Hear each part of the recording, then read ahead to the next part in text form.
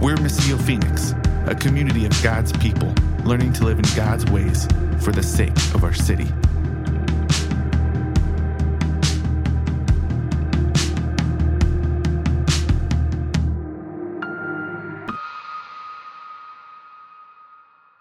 Good morning, Missio Day family. I'm glad to be sharing with you the message this morning as we work through the book of Hebrews. Now, as Chris mentioned, these passages aren't light. It's going to be some heavy work. You know, I have some 5 and 20 pound weights at my house, and this isn't that. This is going with Anthony and Jill to Chuckwalla CrossFit.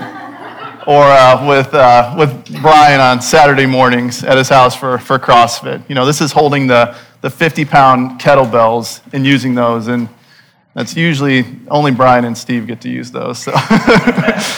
But like Chris said, these verses have been really interpreted differently by people in the past who are Christ-centered, who are Christ followers, and they're a little complex, and so. I didn't realize that, as Chris said, when I first picked them. There was a part at the end of the verses that talk about someone being sluggish in their faith, and that really resonated with me.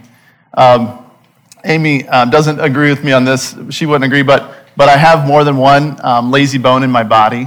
And back in high school, I used to actually, on the weekends, I would play a lot of video games.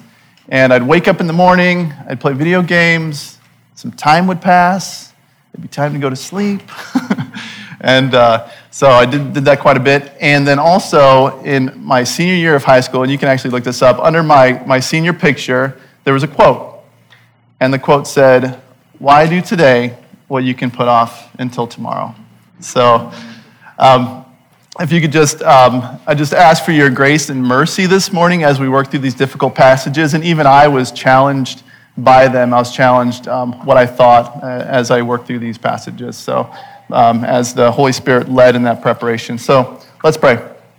Dear Lord, I just pray that you allow your Spirit to move through this body this morning. Lord, I pray that you help me to speak clearly, that you're glorified well this morning. Lord, I pray that you open up the hearers this morning so that they can receive your gospel in a clear way, Lord, and we can respond rightly to you, Jesus. And it's in your name we pray. Amen. So for those who don't know, again, I think everyone knows me here. I'm John. I help lead a missional community with my wife, Amy. And we've been going here to Missio Day for several years now, and I've been really blessed by Chris and Anthony as their families' ministry here, and I've been really blessed by that. And I'm honored to be in this space this morning, getting to share the message with you. So we're going to be unpacking a little bit in Hebrews, and we're going to continue to learn, and I want you to help me out here. We're going to be learning about who God is. We're going to be learning about what God has done. Yes, we're going to be learning about who we are in light of that. Yeah, and we're going to be learning about what we now get to do, because of it, as living out his mission. That's great. You guys, I think just knowing that is really a testament to where your heart posture is in listening here on Sundays and at Missio. So we're actually going to be able to skip a lot of this. This is great. So, so let's look at what we've been learning in Hebrews so far. This is a letter from an unknown first-century Jewish Christian. He's someone who's been traveling, who has spent time developing a pastoral relationship with a group of Christ followers in which he is sending the letter. The letter reads very much like a sermon, meant to be read all at once to encourage the hearers to persist in their professed faith in Christ in the midst of ongoing persecutions they face. And we have been learning about Christ's superiority in Hebrews as the better message, the better human, builder, rest, priest, and today we're going to be looking at Christ as the better instruction. The verses we will be looking at serve as a warning to those listening. It might be difficult to listen to at times, and my prayer has been that we look at the scriptures together as it forces us to look deeply into our own hearts and heed the warning that has been passed down through the millennia to the ends of the earth here in Phoenix, Arizona. And as Tim Mackey of the Bible Project reflected on these warning passages, he says the warnings are going to make you uncomfortable, and that's kind of the point. Welcome to Missio de Phoenix. So let's read from Hebrews 5:11 through 6:12. About this, I'll give you a second to look it up here. All right. About this we have much to say, and it is hard to explain since you have become dull of hearing. For though by this time you ought to be teachers, you need someone to teach you again the basic principles of the oracles of God. You need milk, not solid food. For everyone who lives on milk is unskilled in the word of righteousness, since he is a child. But solid food is for the mature, for those who have the powers of discernment, trained by constant practice to discern good from evil. Therefore, let us leave the elementary doctrine of Christ and go on to maturity, not laying again a foundation or repentance from dead works and of faith toward God, and of instruction about washings, the laying on of hands, the resurrection of the dead, and eternal judgment. And this we will do if God permits. For it is impossible in the case of those who have once been enlightened, who have tasted the heavenly gift, who have shared in the Holy Spirit, and have tasted the goodness of the Word of God and the powers of the age to come, then have fallen away, to restore them again to repentance, since they are crucifying once again the Son of God to their own harm and holding him up to contempt. For land that has drunk the rain that often falls on it and produces a crop useful to those for whose sake it is cultivated receives a blessing from God. But if it bears thorns and thistles, it is worthless and near to being cursed, and in its end to be burned. Though we speak in this way, yet in your case, beloved, we feel sure of better things that belong to salvation. For God is not unjust as to overlook your work and the love that you have shown for his name in serving the saints, as you still do. And we desire each one of you to show the same earnestness to have the full assurance of hope until the end, so that you may not be sluggish, but imitators of those who through faith and patience inherit the promises. So my family is borrowing a vehicle from my relatives right now, and it's a huge blessing. It's maybe you saw it out front. We drove in it today. It's not a Corvette. It's not a Rivian SUV. It's a well-worn and dependable RAV4.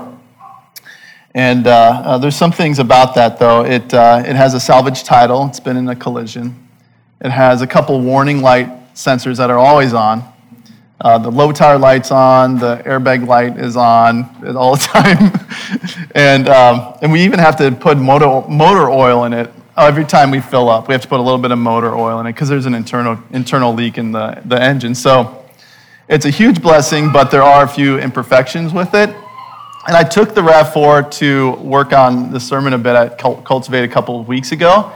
And as I was leaving Cultivate, there's a little dip in the road by the parking lot, and going onto the road, and the hitch that we had put on just bumped the road. And I was like, ugh. And so I kept driving. Started driving. I was listening to a book, and then I heard something. I was like, what is that? So I turned down the book, and I was trying to listen to it, and it was just this faint little screech. And I kept driving, and I even turned the wheel to the right, turned the wheel to the left, and I was like, I don't really think it's anything. I even slowed down, and as I slowed down, the sound went away, and I was like, maybe it's a hitch. I scraped something. Maybe a piece of plastic is scraping.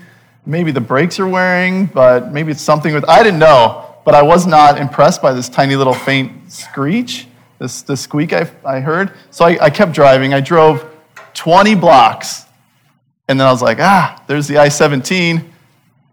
Well, I think I might have maybe 1 minute before I'm late to pick up the kids from school. So I pulled off of the road. I stopped. I got out of the car. I walked around. And there was this giant screw sticking out of the tire. And the tire was flat. My back tire was completely flat. The sound was the tire rubbing on the wheel well for like 20 blocks. And so if you can imagine, if I would have continued, if I would have got on the I-17 at high speeds, that tire could have ripped off. It could have been some major accident. But that screech was a warning that kept warning me of something happening. Are there times, have you seen warnings or heard of warnings. Maybe you were driving down the road, you saw a do not yield or a yield sign or a do not enter sign. Maybe your grandparents, like mine, said, don't eat so many popsicles or you'll turn into a popsicle. But just so you know, you can eat 20 popsicles and you won't turn into a popsicle. But don't tell my kids. And another one I tell my kids is, please don't touch the stove top because you might get burned. And that's actually one I've had to learn a few times on my own experience. So usually these warnings are meant to keep us from harm, or they're meant to keep us focused on being productive in some form of another. So today, the service, what's the big idea of these passages that the Lord's brought me to is that we are, and it might be up here on the screen here, we are warned about walking away from Christ, but also assured of our salvation by persevering in Christ. In other words, our salvation has been bought through the eternal death and resurrection of Jesus. We are warned about rejecting or walking away from this belief in Christ and returning to a life of dead works. The author of Hebrews encourages those listening to mature into Christ's knowledge and discernment, persevering in the belief and assurances of being once and forever saved through Jesus. So they can be divided into three parts. The first part we're going to be looking at is, I call it the diagnosis. Looking outside Jesus' completed work of salvation dulls our hearing of God's truth. Okay? Part 2, the prognosis, believing in our works to earn God's favor leads to a wasted life. And 3, the final section here, the assurance. The love we show to others is evidence of our gratitude and perseverance in Christ's complete atonement for our sins. So let's look at that first part, that part 1. It comes from verses 11 through 14, and I'll read those again here. That's what we'll be focusing on. About this we have much to say, and it's hard to explain, since you have become dull of hearing. For though by this time you ought to be teachers, you need someone to teach you again the basic principles of the oracles of God. You need milk, not solid food. For everyone who lives on milk is unskilled in the word of righteousness, since he is a child.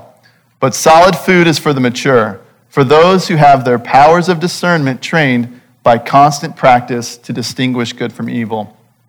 Can anyone tell me what a diagnosis is, or give me an example of a diagnosis?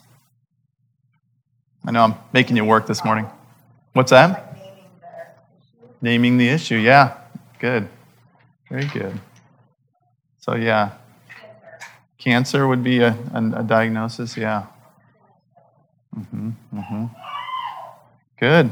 Yeah, so diagnosis in the medical field here, I wrote that a diagnosis refers, like Bethany said, to the nature or an illness of a problem by the examination of symptoms. And a diagnosis gives a reason for an undesirable or problematic state, which is usually a mental or more often a physical reason for which people will seek help. And last week, I took my wife to the ER for some abdominal pain. And thank you again to everyone that's helped us through that time. I appreciate that. But it was the job of the staff there to kind of figure out what was causing the abdominal pain. It could be kidney stones, like my wife said.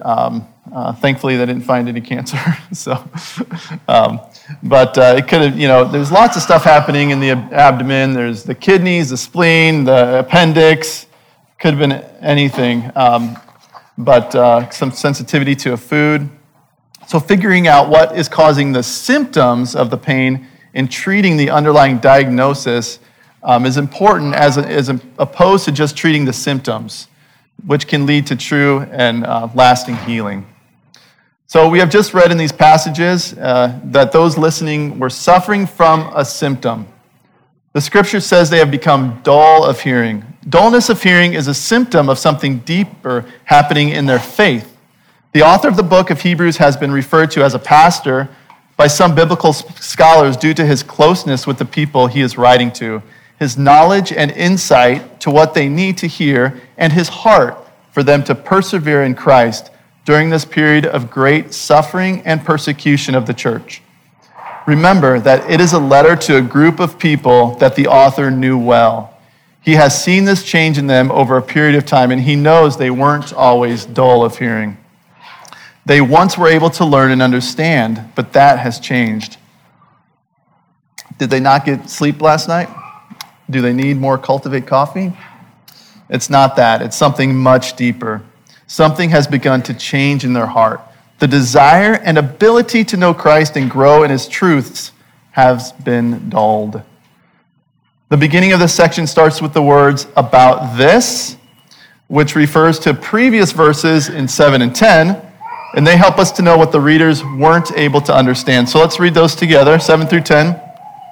During the days of Jesus' life on earth, he offered up prayers and petitions with fervent cries and tears to the one who could save him from death. And he was heard because of his reverent submission.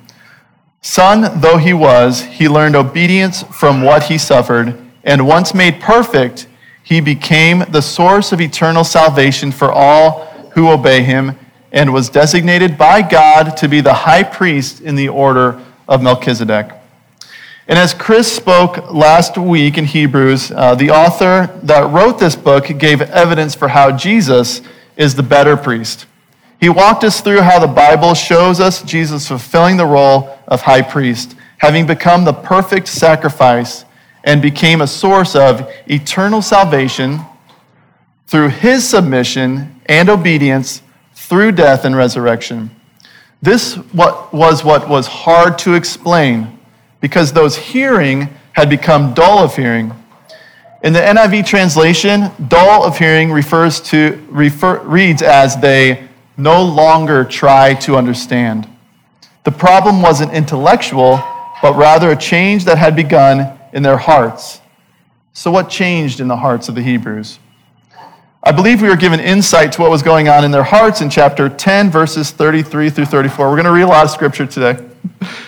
So 10, 33 through 34 reads, "Sometimes you were publicly exposed to insult and persecution. At times you stood side by side with those who were so treated. You suffered along with those in prison and joyfully accepted the confiscation of your property, because you knew that you yourselves had better and lasting possessions."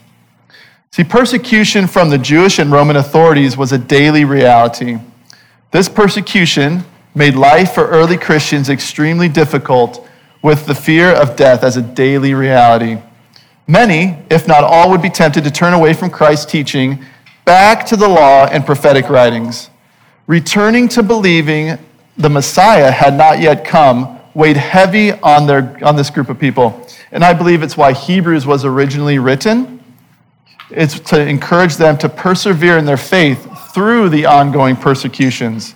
This was a deeper diagnosis happening in the hearts of the believers, and they were asking themselves, do I continue believing in the obedience of Christ for my salvation and righteousness with God, or do I turn back trusting in my own works to make me right with God? Do I just return to the hope in my ability to follow the commandments in what we know as the Old Testament to be that which will save me or make me right with God, and avoid persecutions from the Jewish and Roman authorities? In their heart they asked, is it worth it? This is the culture they were in and the questions and fears set before them. And the scripture goes on to say they should be teachers, but they still need to be taught. They should be eating solid food, but still need milk and cannot yet eat solid food. Milk is not only good for babies to drink, but necessary, as they do not have the ability to eat solid food. Can adults live off milk? Maybe, but that's not the point. The point is that there are basic principles to understand. There is so much more that God wants us to know and be able to teach to others. And milk is the necessary basics of Christianity, but there is so much more about salvation in verses 7 through 10 that he wants them to understand about salvation through Christ alone. In the case of the Hebrews, the inability for them to understand goes hand in hand with their ongoing maturity in Christ. What he is saying is that the hearers' growth in Christ has been stunted, and they don't have the ability to grasp the more complex teachings of Christ. And additionally, the hearers were still not able to discern good from evil. The good from evil he could have been referring to includes the understanding that their salvation was found in Christ alone, not by them needing to do anything to earn their salvation, as they were taught through following the law of Judaism. All right, so part 2, we'll read this again. Believing in our good works, or our works rather, to earn God's favor leads to a wasted life. When my tire was flat, if I kept driving, something worse could have happened. Likewise, if someone was suffering from appendicitis or abdominal pain that was caused by appendicitis, it could continue to be blocked, the appendix, and they could burst, introducing large amounts of bacteria into our intestines and the surrounding areas, causing an intense infection, threatening someone's life. In the next section of Scripture, looks at the progression of a life that has fallen away from Jesus. So let's read chapter 6, 1 through 3. Therefore, let us leave the elementary doctrine of Christ and go on to maturity, not laying again a foundation of repentance from dead works and of faith toward God, and of instruction about washings, the laying on of hands, the resurrection of the dead, and eternal judgment. And this we will do if God permits. So I'm not going to spend a lot of time here, but wanted you to see that these are the basics of Christianity, which people needed to understand as distinctive and different from Judaism. Repentance from dead works speaks to turning away from the thought that somehow the good works we do add or are necessary to be saved. Faith in God speaks to what was accomplished on the cross was all we needed for salvation. Washings refers to baptism or baptisms, and that wasn't uncommon at that time for people to be baptized into different faith communities as a sign of their commitment. These are concepts the author of Hebrews would have taught to this group of believers over and over, and these are the milk that he is referring to that he needs to be feeding them as they have become dull of hearing. The next section of Scripture has been interpreted in many different ways, and it is my hope to help us understand the author's heart and intent of these next few verses. They read, "For it is impossible in the case of those who have once been enlightened, who have tasted the heavenly gift, who have shared in the Holy Spirit, and have tasted the goodness of the Word of God and the powers of the age to come, and then have fallen away, to restore them again to repentance, since they are crucifying once again the Son of God to their own harm and holding him up to contempt." So what's going on here? There are a few questions that need to be addressed. One, can someone turn away or reject Christ after believing? If someone turned away from Christ, can they return to belief in Christ? And finally, if a person sins too much, can they lose their faith? The passage gives many examples to make the point that we are talking about followers of Christ. Once been enlightened, tasted the heavenly gift, shared in the Holy Spirit, and tasted the goodness of the Word of God, all to make the point that there are those that have believed in Jesus as their Lord and then turned their belief back to dead works, as mentioned back in verse 6. The author had some people in mind, people who are Jewish, observing and having obedience to what we call the Old Testament, who then accepted Christ's sacrifice and resurrection for the forgiveness of their sins, were now turning back to believing their works were the way to forgive their sins. Or they worked to somehow prove that they had been saved, or to hold on to that salvation. A few stories come to mind, examples of people walking with God and then having a change of heart away from God. There was Adam and Eve. They walked in the garden with God, and then they wanted to define what was good for themselves, so they ate from the knowledge of good and evil. And then there was the prodigal son, and I know that's a story, but it represented someone who grew up in a family and then chose to live by their own rules apart from their family. And then there were the Israelites who wandered through the wilderness following God, and then later they chose to create a golden calf to worship instead of God. Then there was Judas, having taken part in the ministry of Jesus with the other disciples, later giving Jesus up for money. The actions were evidence of a heart change, but they did not lose their faith like they lost their keys. They turned from trusting in God to trusting in themselves.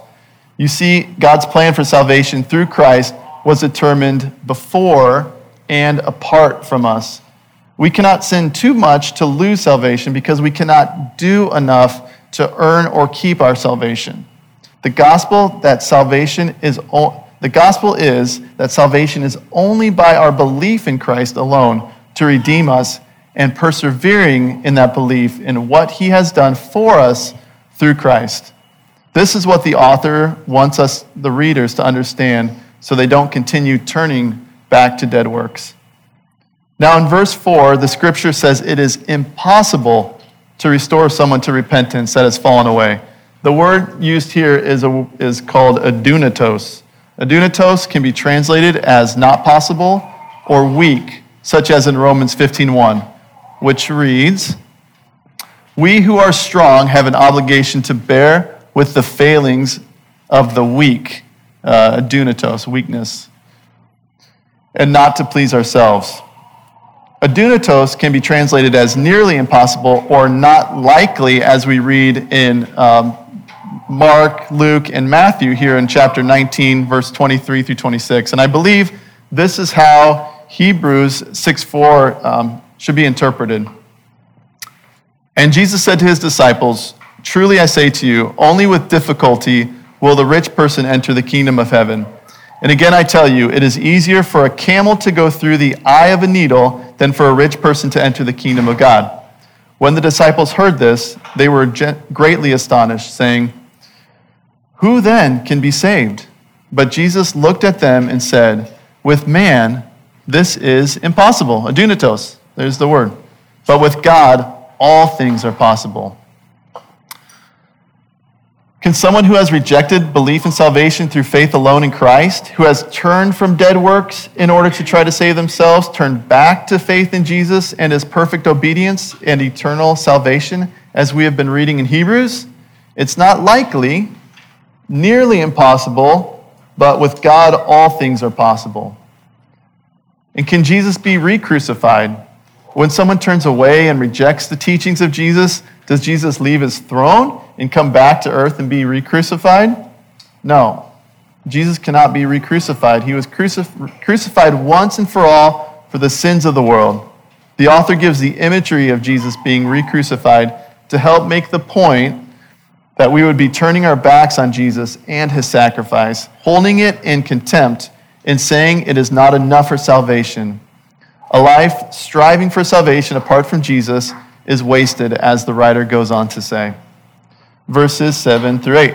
"For land that has drunk the rain that often falls on it and produces a crop useful to those for whose sake it is cultivated, receives a blessing from God. But if it bears thorns and thistles, it is worthless and near to being cursed, and in its end is to be burned." So a life that believes in a works-based gospel goes on to produce thorns and thistles and is not able to produce a crop useful to others. Only when the belief of the sacrifice of Jesus as atoning for our sins persists in a believer can we then become useful to God in this life. All right, part 3, the assurance. The love we show to others is evidence of our gratitude and perseverance in Christ's complete atonement for our sins.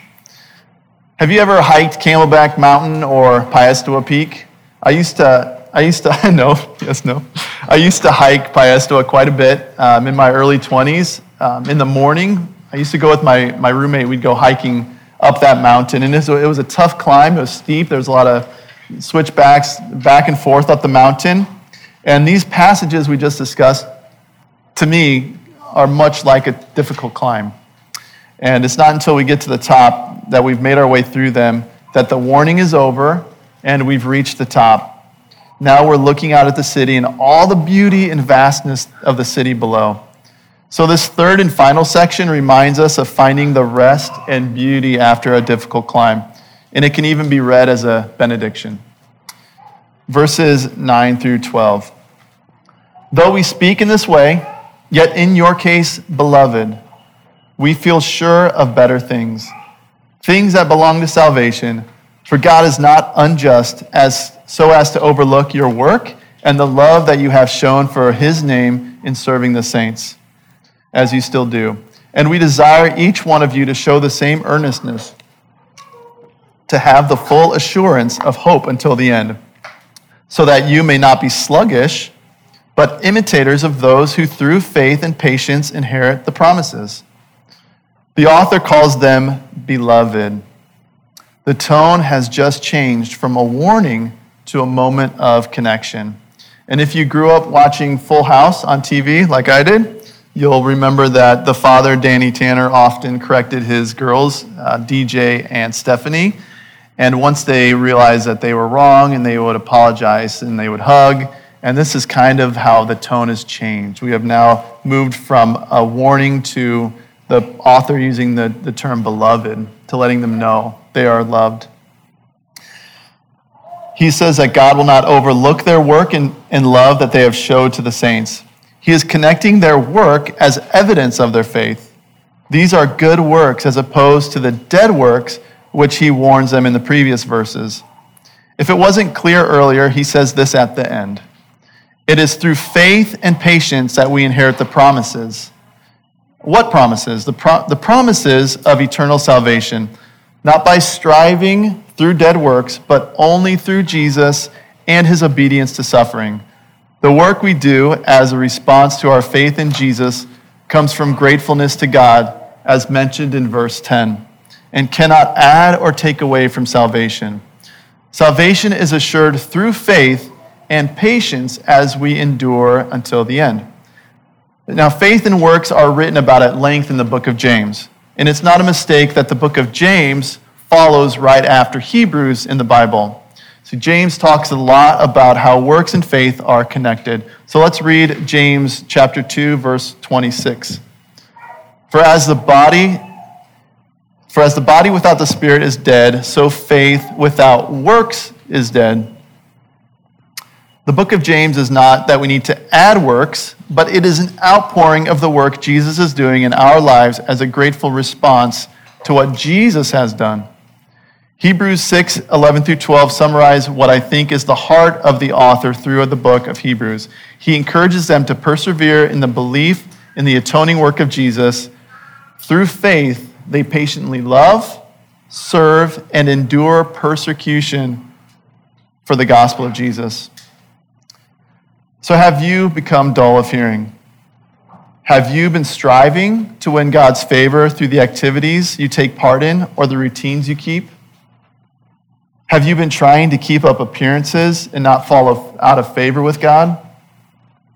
At times, we all become dull of hearing, and our understanding of who God is, what he has done, who we are, and what we get to do becomes difficult to hear under the weight of deadlines, late nights, financial pressures, and health issues. We attempt to save ourselves with work and action instead of resting in the finished work of Christ. Our attention and allegiance, and mine included, turns to addictive messaging of videos all over social media and the news. And we are surrounded by messages that try to convince us to save ourselves apart from Christ. Remember that with man, this is impossible. But with God, all things are possible. God can restore people through repentance, and we must continue to remember to pray for people who are believing in how they act or what they do for God to forgive them of their sins and turn back to him. The gospel is simple to hear, but can be difficult to comprehend. But it matters. It eternally matters. Jesus has already died in your place to take the wrath we deserve for our sins. And you are freed up in the power of the Holy Spirit to live a life of grateful obedience to that truth. Communion reminds us that Jesus has been crucified once and for all, and we are reorienting our attention back to that. We are reminded that because of our sin, we have been separated from God and do not deserve to be in his presence. But because of the shed blood of Jesus, God's only Son, we are welcomed into God's family through the righteousness of Christ, forgiving us of our sins and allowing us entry into God's kingdom. So we're going to join together in saying the mystery of our faith that is as it appears on the screen. And then there is bread and gluten-free cracker option on the side table, I believe.